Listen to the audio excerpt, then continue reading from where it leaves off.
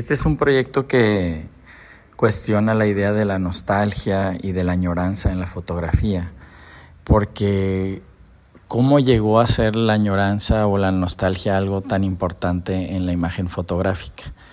Y en este proyecto, al tú ver las imágenes, estoy preguntando ¿de dónde sale esa nostalgia? ¿De dónde sale esa añoranza? ¿Sale de las personas que ya no están ahí porque ya las recorté y ya no existen? ¿Es por el medio de la fotografía, o sea, su capacidad de capturar un momento que desaparece? ¿Qué es en sí la añoranza? ¿Cómo es que sale de estas imágenes? Y también me interesa muchísimo cuestionar cómo fue que llegamos a permitirle a la fotografía a que fuera un medio que nos hiciera sentir como nos hace sentir. Esto es, si en sí la fotografía nos genera nostalgia, ¿cómo fue que llegamos a ello?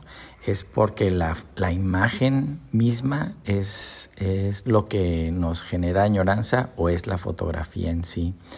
En realidad el proyecto está cuestionando muchísimo la idea de la fotografía y cómo funciona y cómo hemos generado un mecanismo de memoria, ¿no? Porque pareciera ser que ya necesitamos este aparato fotográfico para poder recordar cosas, ¿no?